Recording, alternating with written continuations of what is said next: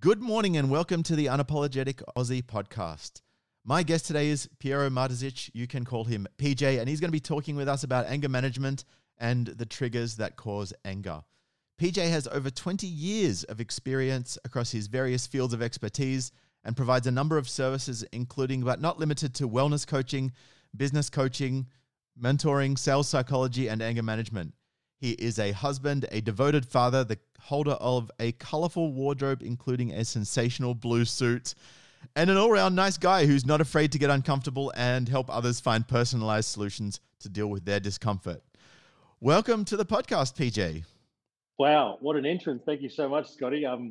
Thanks very much. My pleasure, my pleasure. So I just firstly wanted to touch on how we met. It was quite a funny story, and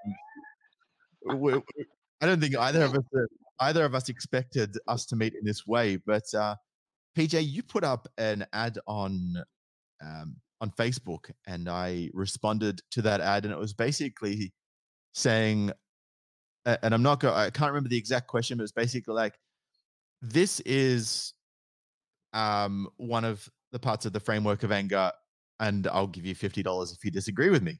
So I was like, I'm up for a debate. So I reached out to you. We started talking on Facebook Messenger, and we said, look, let's jump into let's actually jump into a conversation here. Like, let's get on the phone. And at the end of the conversation, we pretty much were on the same page, but I was just sticking firm to my semantics because I'm Aries and I'm a mofo, if you believe in horoscopes. So, you were gracious enough to, come good on your offer, and which is now expired for all of those listening. So don't think you're going to be able to jump on and pull the same trick that I pulled. You dropped $50 into my account, and I said, you know what, I'm gonna get you on my show because I think there's a lot of guys that would actually get value from what it is that we're going to be talking about. And so here you are. Now you have got quite a repertoire of skills, and I'm just going to share with our listeners a few short list. Well, you can call it short, of the qualifications you've had. So you've studied at Wellness Coaching Australia. You've done some training around cognitive behavioral therapy, become a certified therapist in that. You're a NLP master practitioner. I've done NLP myself, so I understand how powerful that is in helping people. You have studied anxiety and depression counseling. You have studied you're a certified alcohol and drug counselor.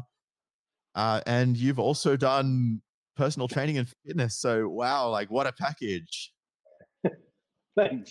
Even audiences at the Brisbane Convention and Exhibition Centre, I see. Yes. So talk to me. How did this journey begin for you in terms of personal development and wanting to really help people and make a profession out of this? When I was stuck in a corporate job selling cars, I loved the idea of the process of selling cars. I didn't like selling cars. I just liked the process. There was a process to it. And that's very feminine for those who understand masculine femininity and NLP. And what I noticed is I also then loved the gym. So I became a personal trainer purely for my own knowledge because I wanted to understand how to be better, growing muscle, powerlifting. I wanted to understand the process to get better. Right. And then as I started doing personal training, so this was 3 years ago, as I started doing personal training as a paid service, I started to realize that it wasn't just physical training. It was 80% the food and 80% mental. And the 20% was the program.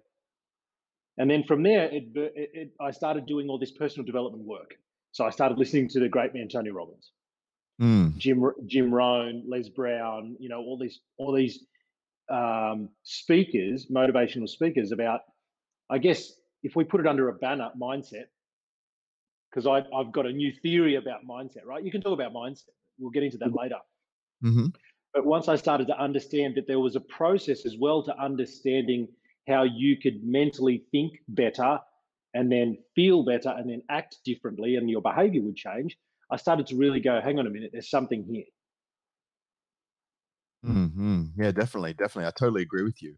It's very interesting how our physiology impacts our mental well-being, and our mental well-being affects our physiology.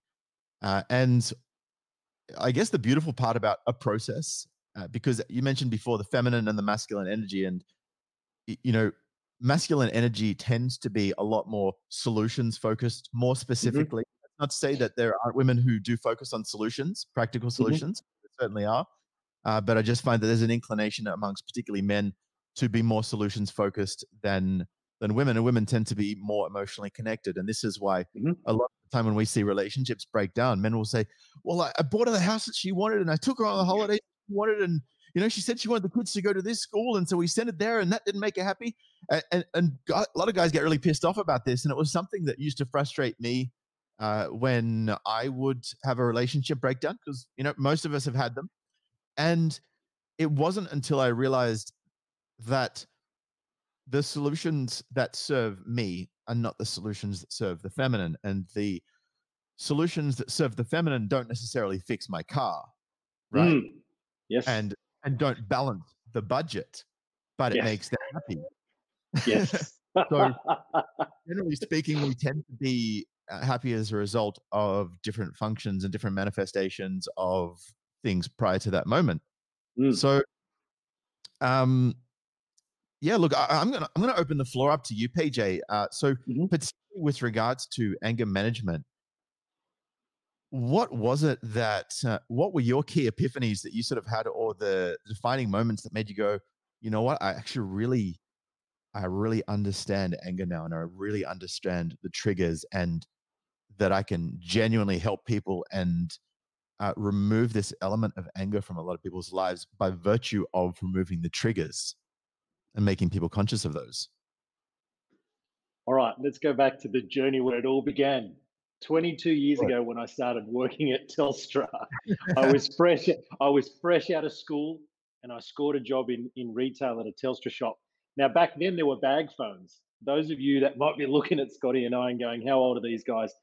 Well, it was 1990. It was 1998 when the internet hit Australia, and in 1999, I was in year 11, and I actually made a statement that the internet was going to change our lives. And how now look at us. And from there, when I got my first job, I used to get really ticked off at my boss because obviously, from a manager or a leader's point of view, they have to do this. But from the young guy on the floor, I was like, "You don't get me," and this person didn't want to buy it, and they're just like, "PJ, but why didn't they want to buy it? Did you give them the right opportunity to buy?" And like it was me learning that process in sales, right? So I used Yeah. to go, and the audience needs to understand this. The reason that I call it addicted to grow is because I was addicted to anger. I used to use it the wrong way. I used to use aggression the wrong way. And you also need to know up until about 3 years ago. So, Mm, truth be known, the reason that I know is because that was me. mm, So I used to just get ticked off, and the triggers were is because people weren't believing what I said. Um, I was accused of lying, or these are some triggers. And what really made me open up was when I went to do my master practitioner course, and I went there because I was like, I understand now NLP and cognitive behavioral therapy. And I went there and I said, when I go through my very first breakthrough, and for those of you in the audience, if you don't know what a breakthrough is, reach out to Scotty or myself. And I went through my first breakthrough to purely release my anger. mm. And I did. I went there and I did the whole, in woman's words or in my wife's words, ugly crying. I did the whole lot. I let it all out. I was in front of 140 people and I let it go, just like a massive Tony Robbins event where you just stand up and you just let it all go. And I did. And then what I realized is that I found peace. When I found peace, I realized that I could help other men do this because my dad is taught me not to speak, hold your emotions in, and he's Croatian. So, Mm. and yet my mother's Filipino, who's very much a talker, right? You mean Filipina? Um, Filipina, and and and as I was growing up, there would be times where my dad would shut down my mum, and my mum wasn't allowed to explain or talk or get emotional, and so then I started to realize that this wasn't only just me; this was me watching it, and then I was also adopting habits from my dad because that's how I grew up, and that's what we Mm, do. We're not our mm. behavior because we're the adapted behaviors that we watch around us. Yeah, absolutely. And it's interesting you say that because my first solo cast that I did on my podcast that we're on today, The Unapologetic Aussie, was on lies by repetition and omission. And Mm, the concept that I covered in that is that we understand to be true that which is repeated enough that it could not possibly be false because, well, we if it's false, if it's true, like if it's false, then we're the only one that's wrong, and we are pack creatures, right? So this is why mhm, you see people gang up on other people, and it's mhm, also part of the reason why people don't speak up. Particularly, for example, if you work in a workplace where everything is very, and I use this term loosely, progressive, and there's mhm, all of progressive views that you can't sort of oppose because there's an orthodoxy about it. A lot of people stay silent because they don't want to be attacked, they don't want to be ostracized, and they don't want to lose their job and be outed from their group. mm, You know, this mm, is this is interestingly a segue because quite often when people stay true to what they think is the right thing and they get ostracized from their group as a result of it, that can actually create an incredible amount of anger in a person because it's like mm, you feel like you're being persecuted for doing the right thing. mm, mm. That concept, PJ, because I know you've seen that before. I love that. And it comes down to one of the biases. And I'm just trying to look just up here on this side of your screen. On the screen, I've got the 25 cognitive biases on a big, massive poster. It's actually a beautiful poster.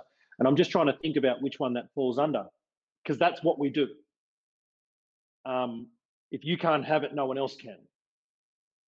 And if you've Mm. got an opinion that you're so powerfully ingrained about, and you're just like, no, this is what I want to say, and you don't speak up, it does. It builds up inside you. It creates this anger, and it becomes.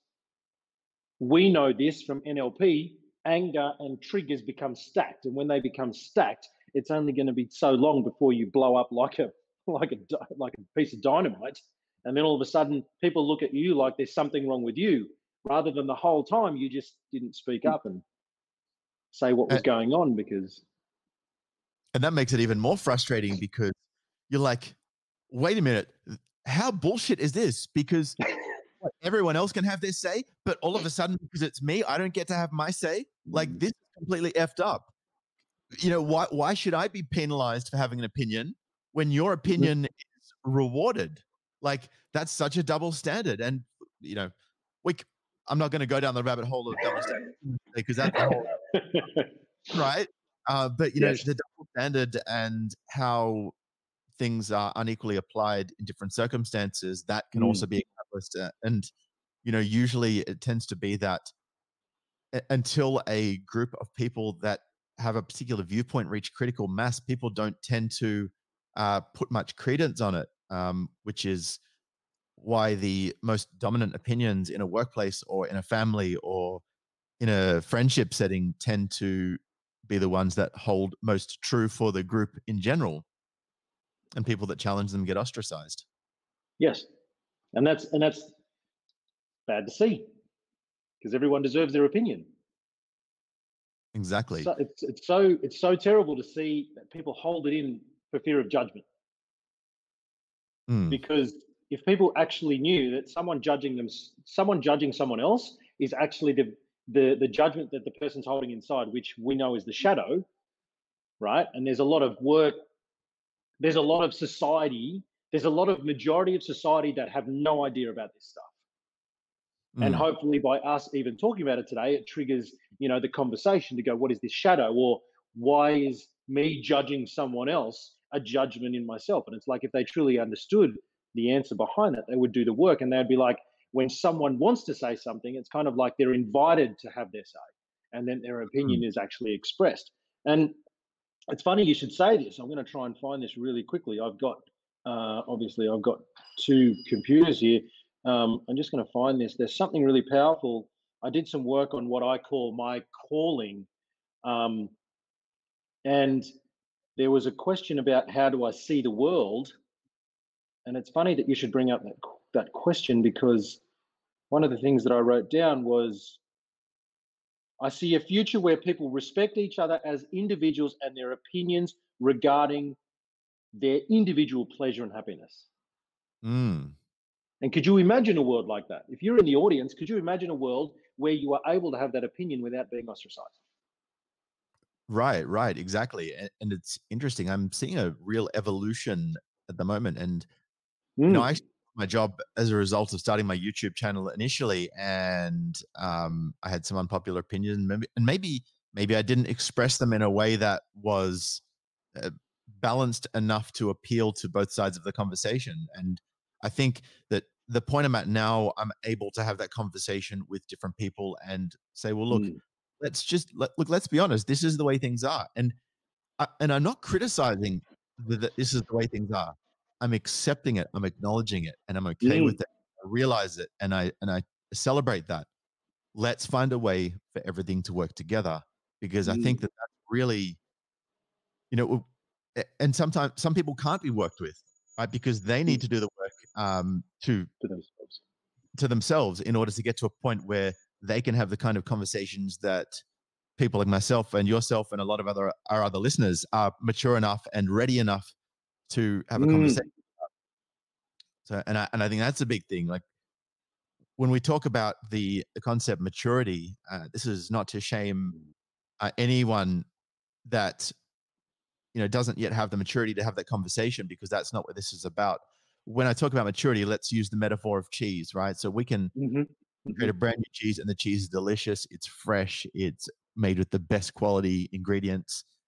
Um, but imagine how much better that's going to taste when it's properly matured, right? mm, So it's about the manifestation of, as you mentioned before, the process that takes you from mm, a little bit wet behind the ears and fairly fresh and full of goodness and good intention, to a point where people can really appreciate what you have to mm, say, or in the case of the cheese, really appreciate that refined taste. mm. So, I think that's I think that's really powerful. The way that that concept just hit me was to do with muscle, because when you're young, you've got this extreme amount of energy, and you can go to the gym 3 or 4 times a day if you wanted to.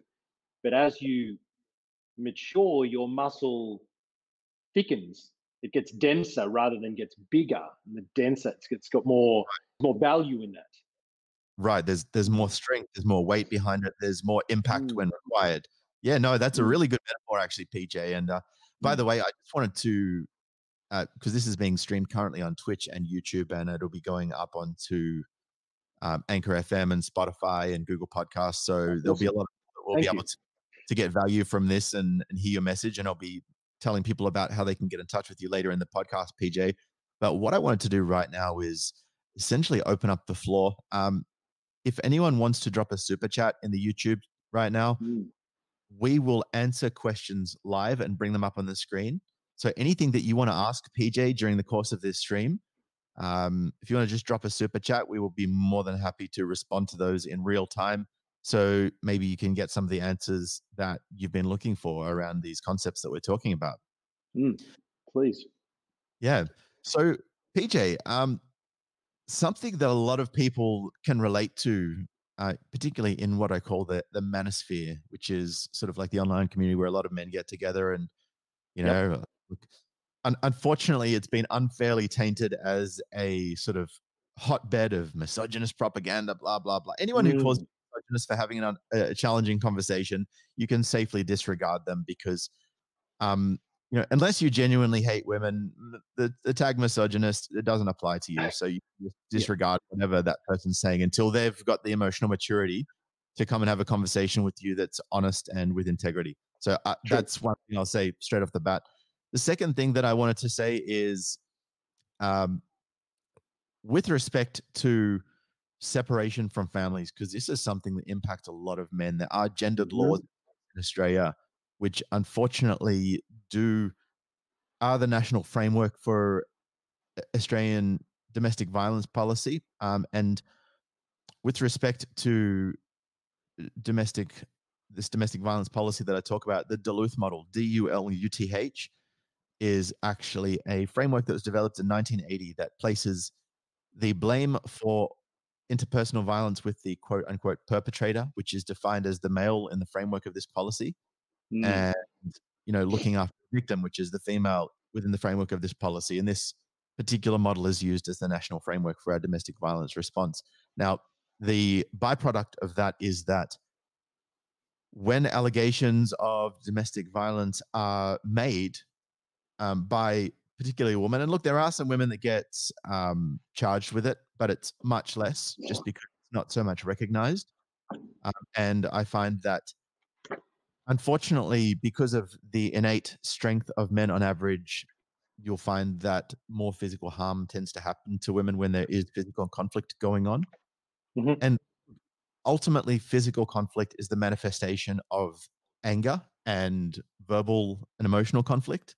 Mhm. So if we can essentially remove the verbal and emotional conflict, particularly from relationships, whether they be between friends or between lovers or between family, Mm.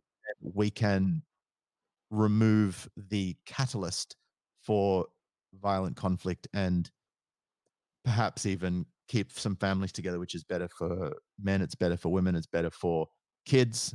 Some people are going to disagree with that opinion, but the statistics bear out that kids are much better off when Yeah. when that happened.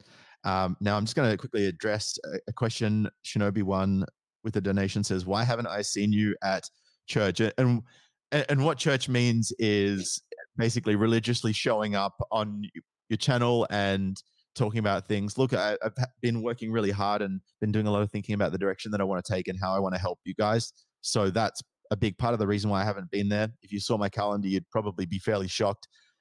And one of my longtime subscribers, Success Pool Endeavors, has says, PJ, your thoughts on red pill rage. Now, red pill rage is essentially the process of frustration that a lot of men go through when they realize that they've been lied to about interpersonal relationships and about Mm. what women really want. And what's interesting and something that I've realized recently is that testosterone is that which centers our focus around solutions. So the higher our Mhm. testosterone, the more driven and aggressively we tend to walk towards our goals. And when that clashes with what I talked about before, that can manifest in anger, that can often often end badly. So I think it's really important for people to understand how to regulate the things that cause that are the catalyst for anger, to avoid that in conjunction with high testosterone levels. And the reason I say our testosterone betrays us is because, for those of you who haven't seen the YouTube video, It's Not About the Nail, search YouTube for It's Not About the Nail and look for the video with millions and millions and millions of views. And it's essentially a guy this woman's got a nail sticking out of her head. And she's talking about how she's got this ache and all of her sweaters are snagged and she just can't understand what's going on. He's like, well, I bet if you took that nail out of your head, it would solve. She's like, you always do this. You always try to fix things when what I need for you to is listen. Right. So, what the solutions that we need within ourselves for our own individual challenges is not necessarily the solution that our romantic partner needs. It's not necessarily the solution our family member needs. So, being conscious and aware of how they function and how we can provide solutions to them is a massive part of interpersonal relationships. So, I want to get your thoughts on that red pill rage, that anger that comes as a result of feeling like we've been lied to about what the reality of interpersonal dynamics really is. Wow. First of all, there's so much to what you just said. There is so much there. A We lot to would unpack. actually, yeah, we would like to. I'd like to unpack the whole thing, but it would take us a long time. Let's Firstly, start at the beginning of the process, shall we? yeah. Firstly, I'm going to ask you a question just to explain red pill rage again, Mm, because I got stuck on the testosterone part you were explaining, because testosterone is also the hormone that loves a challenge. mm, So we actually like to be challenged because men like masculine like to win right. because there's that end point, there's that finite game. And it's not a Some social it's an either. This is not a social construct. This is biological inclinations as a result of yes, this hormone that's inherent specifically in men at a higher level on average than women. correct. And obviously, the more we exercise, the more the levels go up, right? The Right. more that we are actually challenged by something, the more that we're just like, yes. And it's like, it is. I can see now the relationship between the question red pill rage and obviously, the anger and everything like that. Mm. If you understand, and Scotty, you and I have had this lengthy conversation. We have. You've really got to understand that, and I'm going to use this because I don't have my, the psychologist ticker, right? Do it. You've got to use this I've got to use this as a framework. Every single second, there are about 4 trillion hormones changing in every single cell in our body. Wow. So I've already clicked my fingers about 12, 13, 14, 15 times. So could you think about how many hormones have already changed in the last 15 seconds, let alone we've been going for 25 minutes? Right. So and this is obviously about anger management and knowing its triggers. The triggers could be anything. It could be the heater next to me is too hot. It could be I'm too cold. It could be, and these are all split second thoughts, very, very split second thoughts. But in order to understand the reflection of the red pill rage and testosterone, it's actually like the moment you challenge a masculine, it's a challenge. It's on. Let's go. Let's go. How am I gonna win this? Right. And now if we don't get too sidetracked and we go to the very last part of your question, if we go to the very last part of your question, it's like if you as an individual understood your partner, masculine to masculine, feminine to feminine, male, female, male, male, however your relationship, if you understood yourself and your triggers. So first of all, there's so much in that part. And then the other person understood themselves and their triggers. And then you spoke about it, you would then understand how you would have a better relationship. Now, you and I have already created the start of a relationship. We already understand how we think. We're getting to know each other by watching each other's YouTube and so on. But if you don't put the effort in to understand yourself, and you don't start to understand your own triggers or what actually makes you fly off the handle, or where your fight comes from, or why you fight or why you freeze, if you don't understand where that comes from, how are you able to communicate that to your partner? Right. Because ultimately, if the age old saying is communication is the key. Well, that's easy. I can tell you, hey, Scotty, I'm going to do this. Great. But there is so much more deeper to just communication. It's so deep. Right. And the more that, the more work that we start to do, and obviously different, I guess you could call them modals, that are starting to arise, like channeling and spirituality and NLP and neurolinguistics, and even more brain, research that's getting done. It's like we're starting to understand that something as simple as a masculine on their way home from work, if they have this thought process of, my mates are at the pub, if I stop in for a drink quickly on my way and have a quick yarn, my shit day will disappear. Because that's how some people think. Right. If they get a text message at the same time from their partner that says something as simple as, hey, can you please come home or get bread on the way? It could throw out the whole process because he's already fixated on a beer with his mate.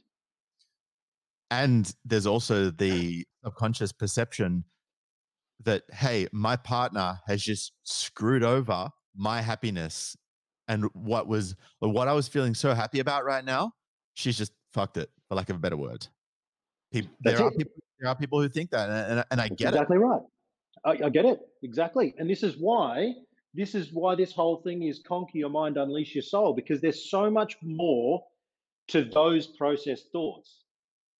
There's so much more. Like, we could talk about awareness, we could talk about this, but the ultimate trigger could even be, where did that even come from? Where in your past, where in your lifetime did you delete, distort, and generalize a thought like that? Because then when you get home, you can imagine the conversation that would arise from that. Like, fuck, all I wanted to do was have a beer, and you told me to get bread. Now I forgot the bread because I was actually just thinking too much about the beer. I drove past the shop and I get home, and now you're hammering me because I didn't get this. It's like, Jesus. But some people think like that. Right. 100%. Now, I just wanted to share a comment that we just got. So I'm not going to give this person the satisfaction of uttering their name. However, there is something that I wanted to address with this. She said, "Men are no longer men today. We are in charge now. They're mad naturally." It's like, wow, we could have a whole conversation about that. But something that I did want to mention there is that, look, masculine influences around us are so important. And I know you're a very active and a very involved dad, and your kids are going to be so much better for it, PJ. And I can see it in the photos on your Facebook. You know, they just love you so much. I mean, it's like as soon as I look at the photo, it's like, hey, look at me. I'm a photo of kids that freaking love their dad, right? So like Thank that's you. powerful for me. And there are a lot of kids out there, unfortunately, that don't have their dads around, and for some of the legislative reasons that I mentioned before. Um, and someone in a Facebook group yesterday, saw them talking about how their ex-wife was essentially withholding their children from them, and I see that often. the guy said, "Yeah, look, it's way more often than the media and Mm, feminist lobby groups that are pushing for more rights for women in the family court that men don't have." I see so much of this, but one thing I wanted to share was around that comment that the guy said. He said, "She's trying to punish me by not giving me time with my kids."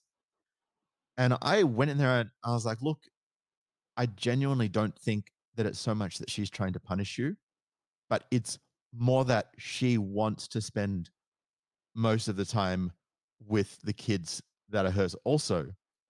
And those kids mean so much to her that she will unwittingly be prepared to hurt them by denying them time with their dad to serve her own personal neat. interests." Right? Yeah. Well, whether it's a need or a preference. I mean, for Mm, her, it might be so pressing that for her it's a need, but mm, and that might actually circumvent and supersede the needs of the child and the needs of the father. You know, and we really need to have some balance. And I think mhm. a lot of relationships that I see these days are actually, unfortunately, starting to get a bit unbalanced to the point where a lot of people are like, "Well, hey, this isn't fair," and that coming back to what we were mentioning before about the double standard, that actually causes a bit of resentment between a lot of people. So, Mm. what's your take on how people that don't consider others can cause anger and resentment? Okay, I needed to get this out of my system. I needed to get this out of my system because I'm just going to give some helpful guidance for the person that wrote that question, and maybe you could reach out to me. I'd love to have the chat. While you're writing that, I'm going to read the next few comments that actually went behind that. Please. So, to follow on from that comment, the same individual wrote, um, "Men gave us power, men gave us rights, men are always one step ahead of us." And I agree that men have bent over too much backwards to try and make women happy in many ways. And they've actually sometimes done that to their own detriment. And I think now is the time to have a conversation about maybe, balancing things out a little. And she said that I agreed that men need masculine influence, and that the thing is, the most masculine a boy is going to get today is from us. So the mothers and the female teachers and the female university lecturers and the female media presenters and um, the women in our lives. And she said, I think men need to man up, and that's not shaming language. I think that we need to be really careful about using that term man up. Uh, I think that there's probably more productive and more articulate ways to communicate that message that I know is trying to be communicated. But I agree to a large part with those points because we are surrounded by the feminine now. A lot of us are raised by single mothers. Some of us are Mm, raised by single mothers without a father around by choice or not by choice. Uh, mm. and yeah, it's a whole big topic, and I can understand A why huge topic. are angry about the Mm, fact that they are able to now be controlled by the feminine by way of legislation that exists, which enable the feelings of the feminine to control the lives of the masculine, and that's really challenging when we don't have control over over our own lives, given that we are so Mm. solutions focused, particularly those men who are fathers. And I know that Yes. this will really personally, you'll be able to personally relate to this, PJ. Mm. Okay, so there's, as I said, there's so much involved in each sentence that you bring up, Scotty. And obviously that's why I love what I do, because, like I said, one word can be start a different process. Mm. Men did give away a certain amount of power. Let's just Yes. start there. Yes. What really happened was then the lack of true understanding that men are from Mars and women are from Venus. We are completely different human beings. Right. Completely. We're completely Totally. different human beings. And I totally respect, and I'm a big advocate for LG, ST. Like I'm a huge advocate for them. Okay. LGBTQI. Thank you. All of it now. I just Right. respect all of it. I've got the rainbow flag. I love it. But to understand that men are here and women are there. So therefore we communicate in totally different ways. We understand things totally different ways. We process things totally different ways. And yes, there is a certain amount of power that we shared with and we gave away to our feminine partners. But also what comes with that is there is each masculine and feminine in each of us. Mm. So, like, there can be a really amazing feminine leader who has got a lot of masculine traits. Mm. And the moment that individuals actually understand this, it's like there will be able to be a moment of hand on heart that says, I wouldn't be able to run this or do this or lead this way if I didn't have that masculine side inside of me and that came from him. Vice versa, I wouldn't be able to be the soft father that I am, tender and loving, if I didn't learn that from her. Mm. Mm. So realistically, yes, we gave away the power, and I agree partly with the men have to man up. No, it's different. That's not the terminology at all to use, because it's not about manning up. It's about respecting each other as individuals and saying, because all traits are inside us, by the way. And that's what I meant by when I wrote The Shadow, because the moment the moment that question or that comment came, I was like, the first thing I thought about it was The Shadow. So that's maybe some research for that person. But if we understand that all traits are within us, Mm. all traits, we can learn how to empower them within ourselves and also empower others. Because the last thing you want to do is use power, which is actually taking power away from people and yourself rather than empowering people.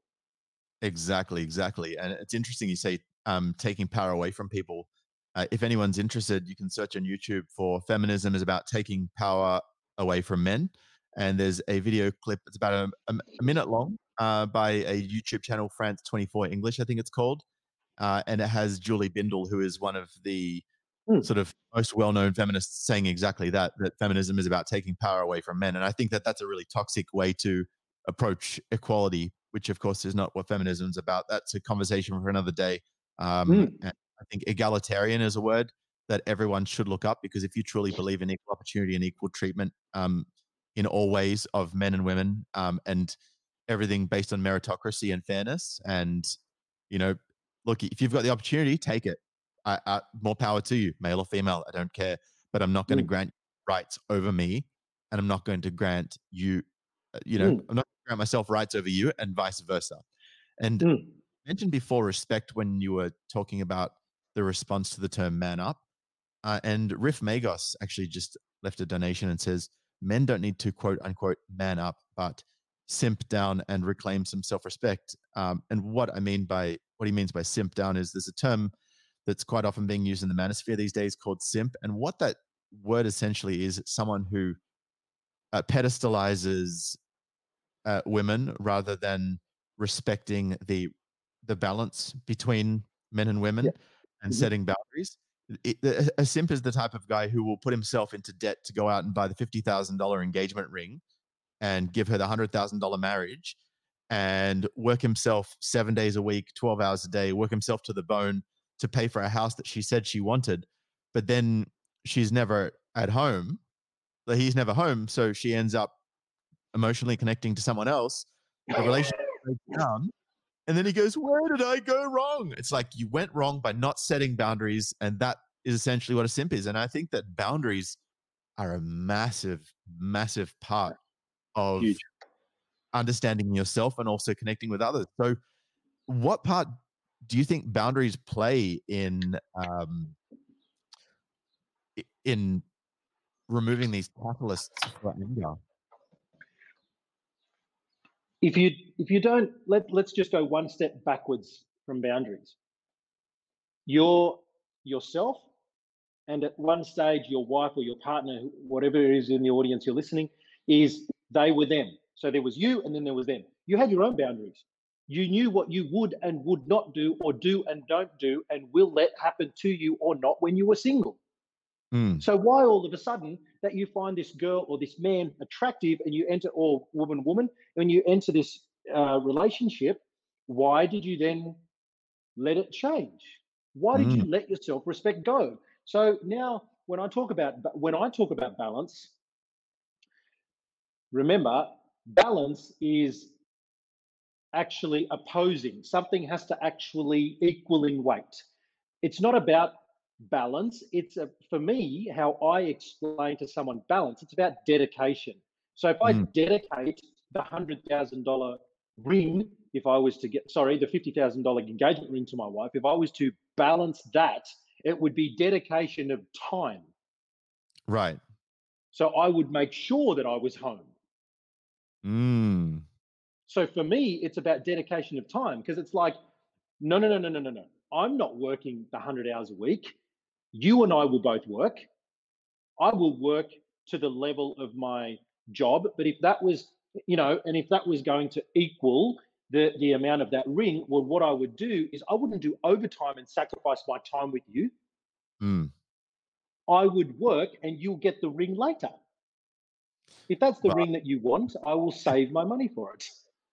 Well, I mean, we may have varying views on that. My personal opinion is about rings is that if you have to spend more than $1,000 on a ring to make your partner happy, then maybe you should be reassessing who you're with. And I'll just share something quickly as well. I know you haven't even told me this, but I already know that you understand the 5 love languages. So the 5 love languages are physical touch, quality time, gifts, acts of service, and words of affirmation. Yes. So yes. I could go into depth and unpack that, but I'm just going to focus specifically on 2 in the context of this particular point that we're on. Those are quality time and gifts. If your partner is heavily weights on both quality time and gifts, then perhaps you need to rethink that relationship. And the reason that I say this is because if they've got such a heavy weight on gifts that you have to trade so much time to be able to earn the money to pay for those gifts, then you're going to neglect her quality time value. And if you neglect the quality time value, then the gifts aren't going to matter anymore, but they matter if you get them. So it's this unwinnable tug of war between 2 impossibles that don't align with each other. And there are very few men that have such an unlimited supply of money that they can serve those gifts while simultaneously serving the quality time. But realistically, if you are spending enough, quality time isn't just being in the room with that person. You could spend 7 days a week in the room with that person and it not be quality time. Because you could, if you're both listening to your own music on headphones, and you're both playing a game on your phone, or you're both on your own computers doing your own thing, you could be together for 365 days straight without a second of that being quality time.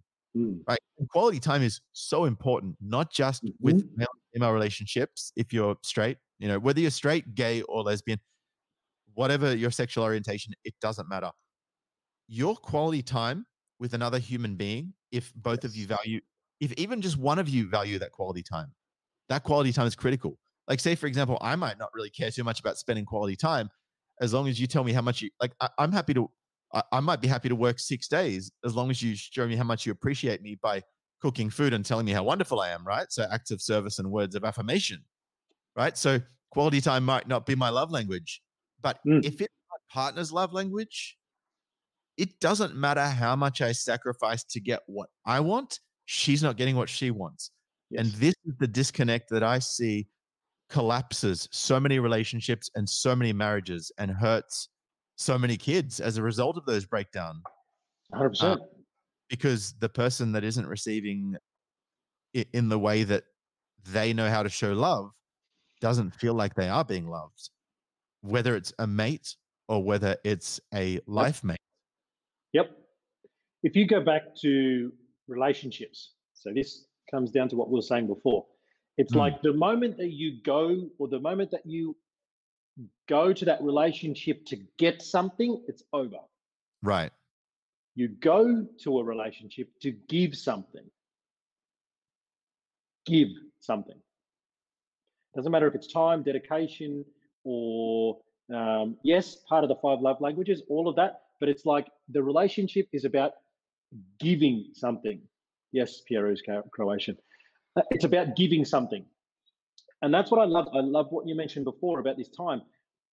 How I explain it to all of my clients when I'm spending time at work. So when I try and find this balance, the other part of the balance for me is dedication. It's just dedication.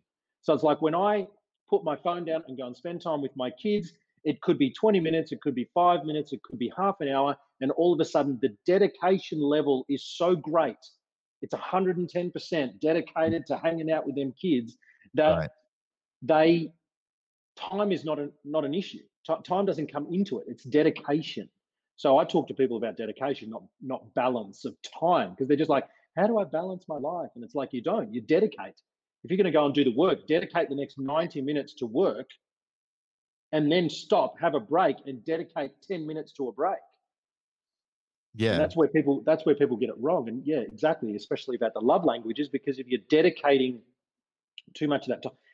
Now, I just want to tie that whole thing in.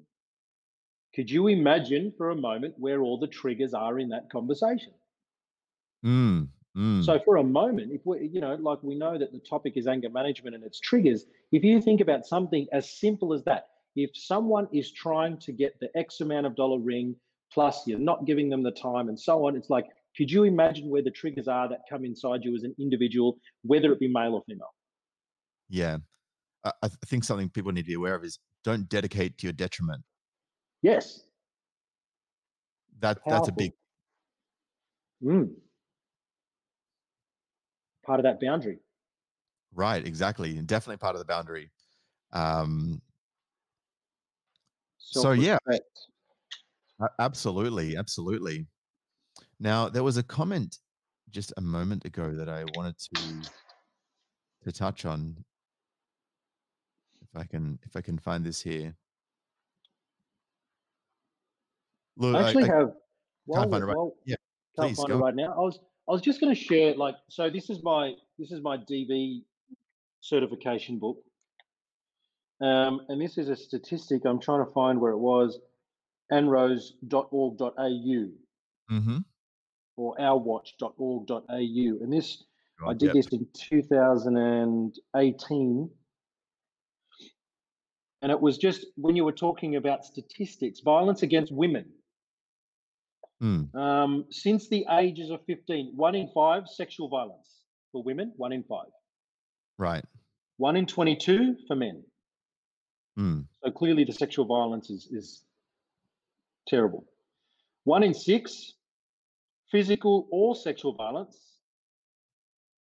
And then 1 in 19 for men. mm, Emotional abuse, 1 in 4 in women, 1 in 7 in men. mm-hmm. And this was the interesting one. Physical violence, 1 in 3 for women, 1 in 2 for men. Wow. Physical violence. So more men have reported physical violence. Right. Exactly. And this is the thing that we never hear about, right? In fact, I'm actually gonna. I think I've got that here. That statistic from. So in 2016, there was a personal safety survey that was funded by the Department of Social Services under the National Plan to Reduce Violence Against Women and Their Children. Let Mm. me just share this up here, see if it will allow me to share this particular screen. So I just got booted out of the studio there. Did you? That was just a little crash in in this thing. So yeah, that's okay. I'm just going to remove the previous session from this stream. Okay. That's okay. I'm going to remove that from there. But yeah, anyway, it basically Mm, said that 2 in 5 people aged 17, aged 18 and over had experienced violence since the age of 15. This mm. included 42% of men and 37% of women. Now, that's 3.8 million Australian men and 3.4 million Australian women. Both of those are shit, right? Both of Both them. of them suck. One thing that I will mention, though, because this is really, really important to note, you've done your DV certification, so you would know, Piero, that people who have experienced or been on the receiving end of violence are far more likely to perpetrate it, right? Mhm. So, why do you think it is that organizations like ANROS and all of these organizations, which in my view are feminist organizations, as far as I'm concerned, they operate off a feminist framework and they openly admit that. Why do you think that they are so intent on ignoring the plight of men just because more women are the victims of, say, for example, sexual violence? Um, because I see this as a massive problem because when men don't get support for the things that have actually happened to them, then of course they're more likely to act out in violent ways when they've experienced violence in the past. But yet there's no support for them other than to blame them for being the perpetrator. What are your thoughts on that? Purely my opinion. Yep. And I Yeah. understand that whatever your opinion is not an attack on women. It's not No. anti-female. You know, it may be just that you're saying, well, look, we need to have a bit of a balance, and we can't just discount one for the sake of the other. I don't know what your stance is on this, but I Mhm. just wanted to pre-frame that because I know Mhm. sometimes, as we mentioned before, sometimes when you come up with an opinion that goes against what is contrary to the popular discussion, Yep. people can face opposition. So I just wanted to be clear that, you know, this is an open discussion where we Mhm. can agree to disagree. Yep. And that's the framework that I want to set for you when asking you that question. Mhm. Simple answer is fear. Fear of what? Fear of their shadows, fear of them facing their own truths, fear that they, at some stage in their life, may have brought it upon themselves. Mm, Attitude, angst, um, to win. They might have had that low energy moment in themselves, which means they rose to a level of criticism and a level of control, and then all of a sudden they realize that they've done it to just get that instant power. And when they know that they can't hold that level, which is not a level to say you can't hold that level, it's just like you just felt, oh, I just felt like they got that anger inside of them, had their go, and then when they calm down, they realize that, oh, maybe wasn't the best way to deal with it, but then they don't say anything about it. And that goes both for women and men, both directions. yeah, absolutely. One of the Absolutely. biggest things, one of the biggest things for anger management is that we have these outbursts when we're in an uncontrollable state. Mm, And because anger is an energy source and it's an emotion chemically, and it's driven from a sequence of events at a cellular level, and I know that we love this conversation, but when it gets to that heightened state, and you don't know, anger is not the issue. The emotions aren't the issue. Lack of understanding how to manage your emotions is the problem. And that's not taught anywhere, by the way. You have right. to show physical anger. Like someone could watch this YouTube and just be like, oh, this guy's all about anger management, but look at his hands and look at the way. The difference is I know how to control it. And I Mm, teach people how to control it. If this was a stage performance, right. and we were talking about story showing, I would know what to do. I would know how to act, where to put my hands, and how to calm myself down to get the point across. The difference Right. is we're not taught this.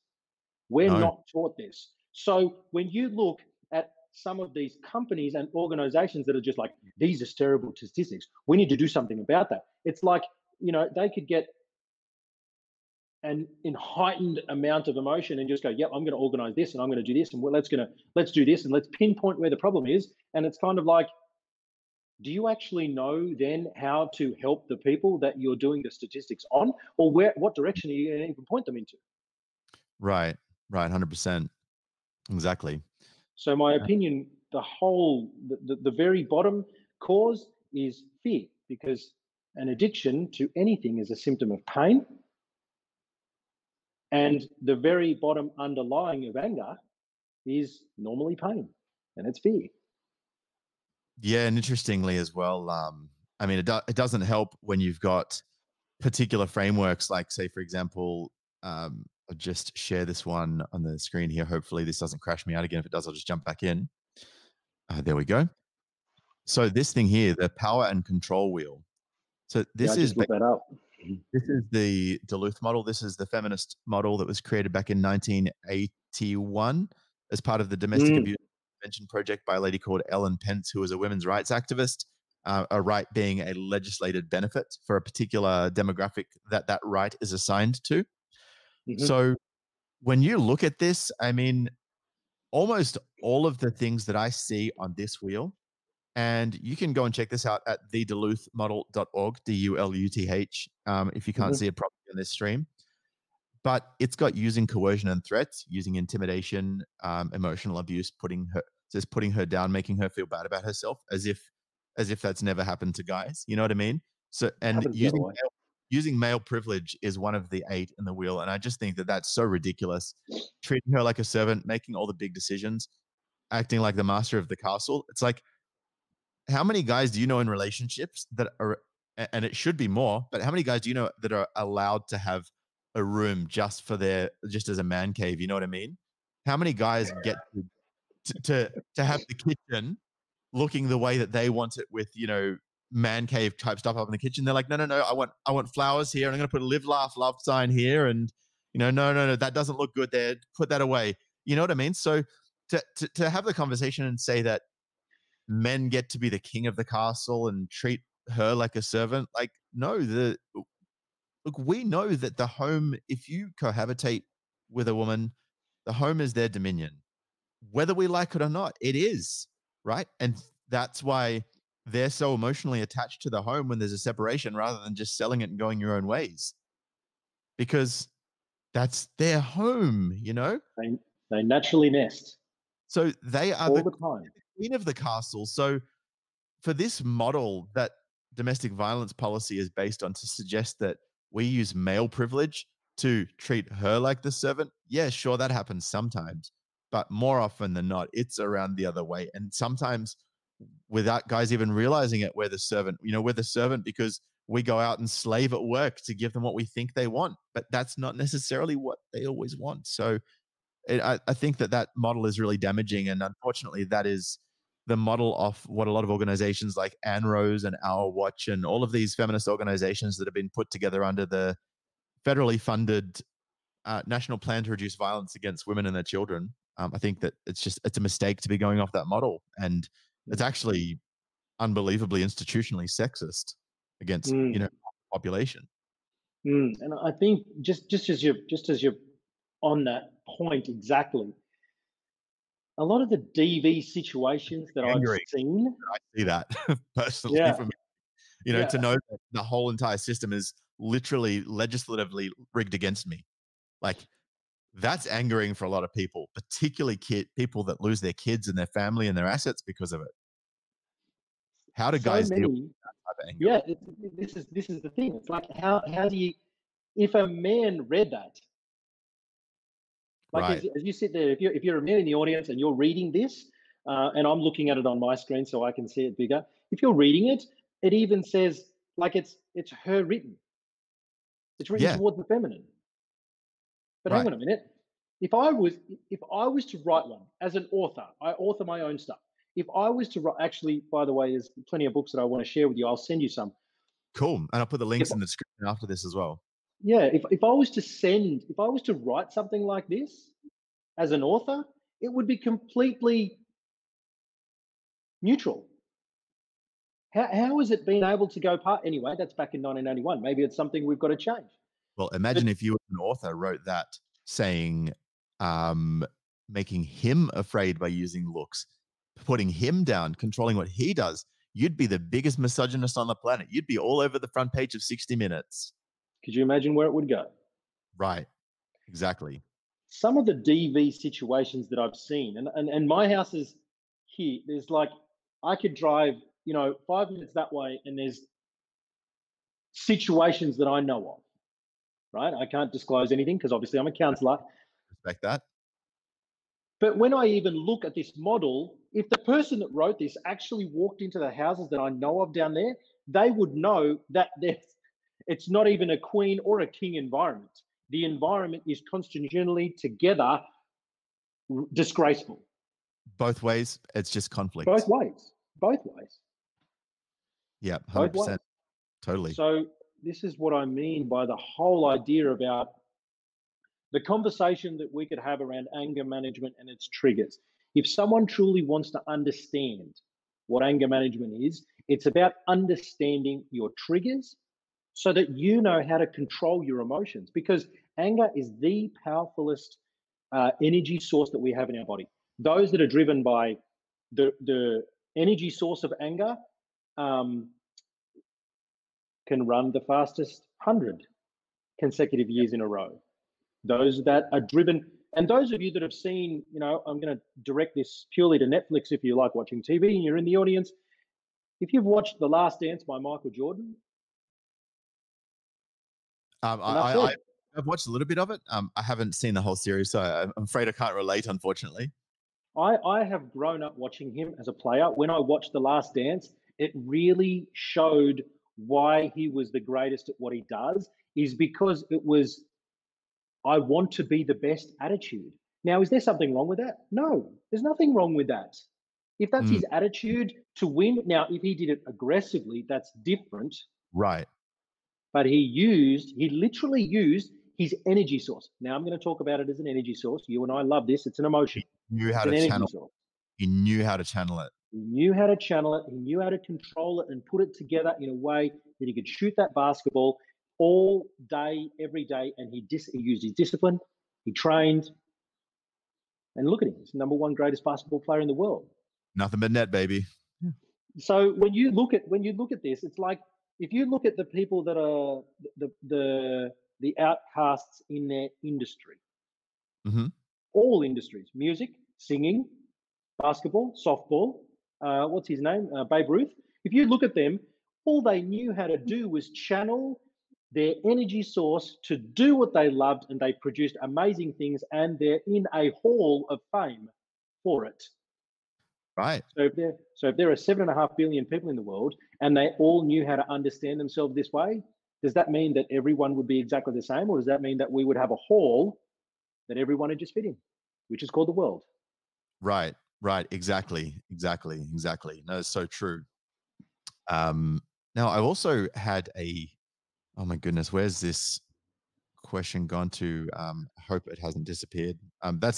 That's the one bummer about the super chats. Sometimes they bummer. But no, that's right. The question was, do you think the tide is turning against feminism? And I think I'm probably better equipped to answer that one maybe than yourself, Peter. It's not your field of expertise. I've gone a lot deeper down that rabbit hole. I genuinely think that it is. I think that a lot of people are going to become conscious of how biased things like that Duluth model that we showed before are. Yeah. We've got the family law inquiry in Australia. There are organizations popping up in the UK that actually specifically help male victims of domestic violence, and some of those are actually government funded. So that in itself is an acknowledgement and a recognition that it can go both ways. And I think that particularly as we open up conversations like the ones we're having right now, like the ones I have with other people, that you have with other people, the more conversations we have in a peaceful, calm, and genuine and honest way with other people, where we're not attacking them, but we're just being real about the situation. I just think that helps so much. And bridging the gap of understanding between where we've been conceptually to where we are now. Yes. And we're So, only getting better at it. absolutely, absolutely. We are getting so much better at it, and I'm just so grateful, genuinely, to the internet. I mean, the internet's brought a lot of negative things, but it's also brought so many conversations about things that were not discussed on a wide scale anymore. And we talk about the red pill, which is sort of like the lifting of the veil, the bringing of the consciousness. And the red pill, for those who, I don't think there's anyone in this podcast right now that doesn't know what the red pill is, but for anyone that may be, I'll just entertain you. There was a movie called The Matrix that talked about what was real and what wasn't, and what's really going on behind the scenes. And if you take the red pill, you get to understand what's going on, and you have to fully embrace that and go down that rabbit hole. If you take the blue pill, you get to live in a state of blissful and willful ignorance.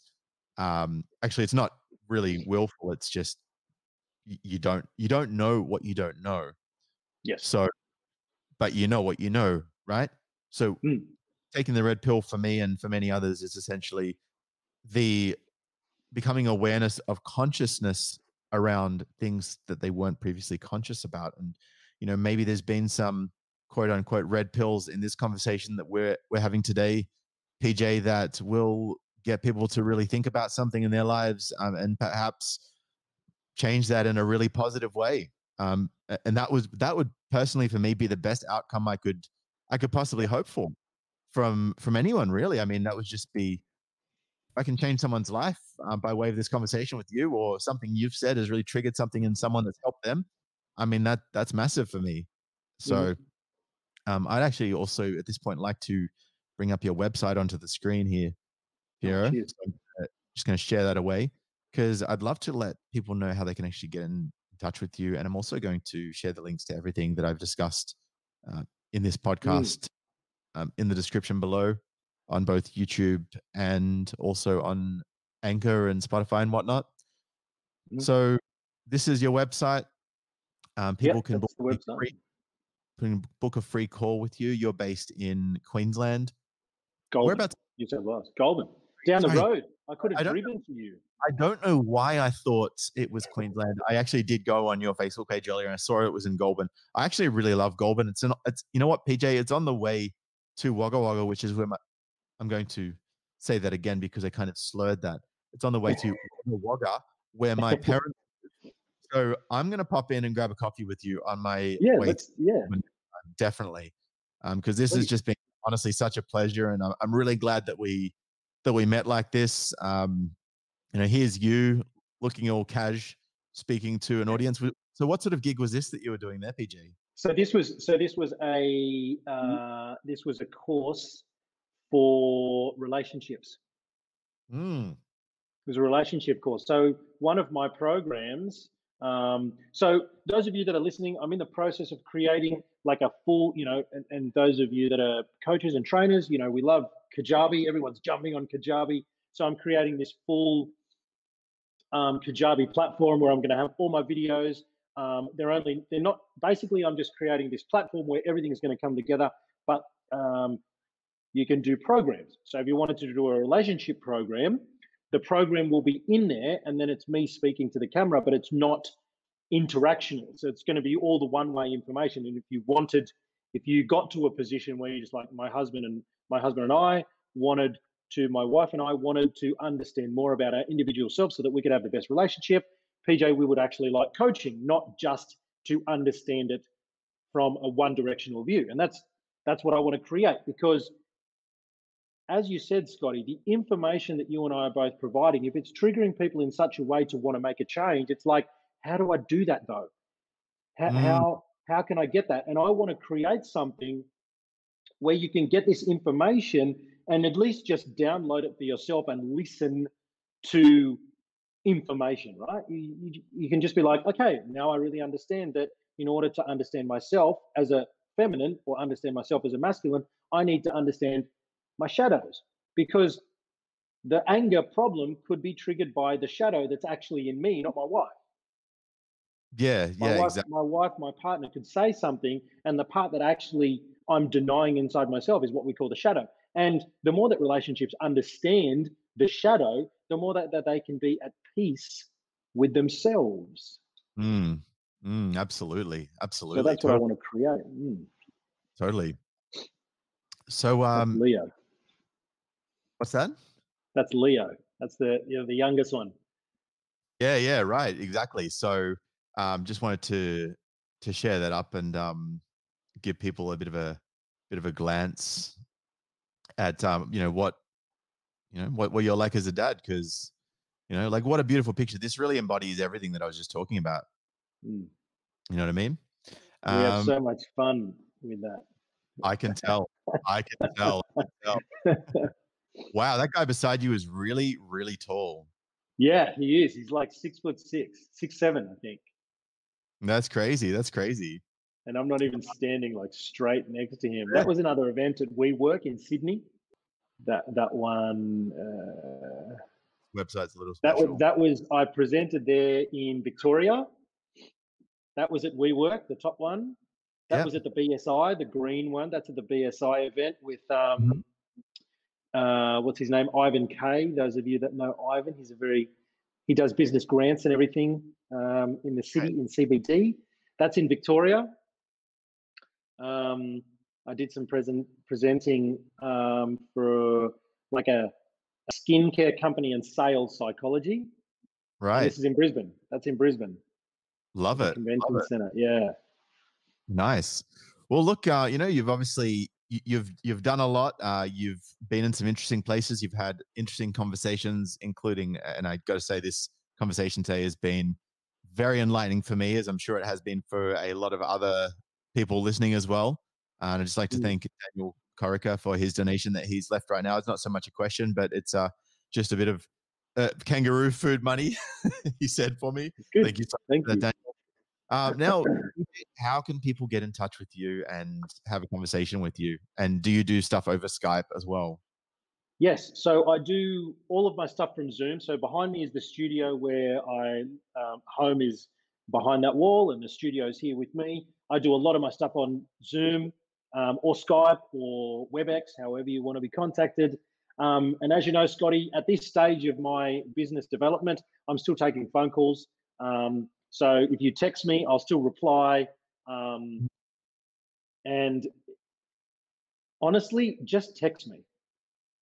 I would rather someone text me and just get hold of me straight away. And if we can book in a call, then I'll book in the call. If it's a Zoom, we book in the Zoom. Yep. And I'm just I'm going to put the address in the description. In fact, in the description below the video right now, you will be able to see the link to PJ's website. You can go on there. It's got the book a free call option. You can even, if you go to Addicted to Grow on Facebook, you'll also be able to find his mobile number and contact him directly as well. So whether that's by WhatsApp or just a regular everyday run of the mill text message, you can do that. So PJ, Yep. I just want to say, mate, massive thank you for coming on today. Thank you for sharing all your wealth and your knowledge and your insights. It's been so greatly appreciated. It's been a long time coming, this conversation, and grateful I got to have it on this beautiful, beautiful Thursday, I think it is. I don't even know what day of the week it is anymore. That is Thursday. Thursday. All right, mate. Look, I'm going to leave it at that. Thank you so much for coming on, PJ. Thank you Thank you. so much, Scott. I really appreciate And it. I look forward to maybe having you on another time on another topic. Thank you so much. And I'll keep watching your stuff because I just love your enlightenment and what you share. So thanks, everyone. And if you're in the audience, please keep following Scotty. And yeah, I'd love to get a follow as well. But thank you very much for your time, Scotty. And I really appreciate it. My pleasure. Thanks, PJ. You're welcome. If you enjoyed today's podcast, be sure to subscribe and leave a 5-star review on iTunes or whatever platform you're listening on. Share this podcast with your friends and follow at Unapologetic Aussie on Instagram for a glimpse behind the scenes, teasers of upcoming content, and juicy snippets of the best interviews. Catch you in the next episode.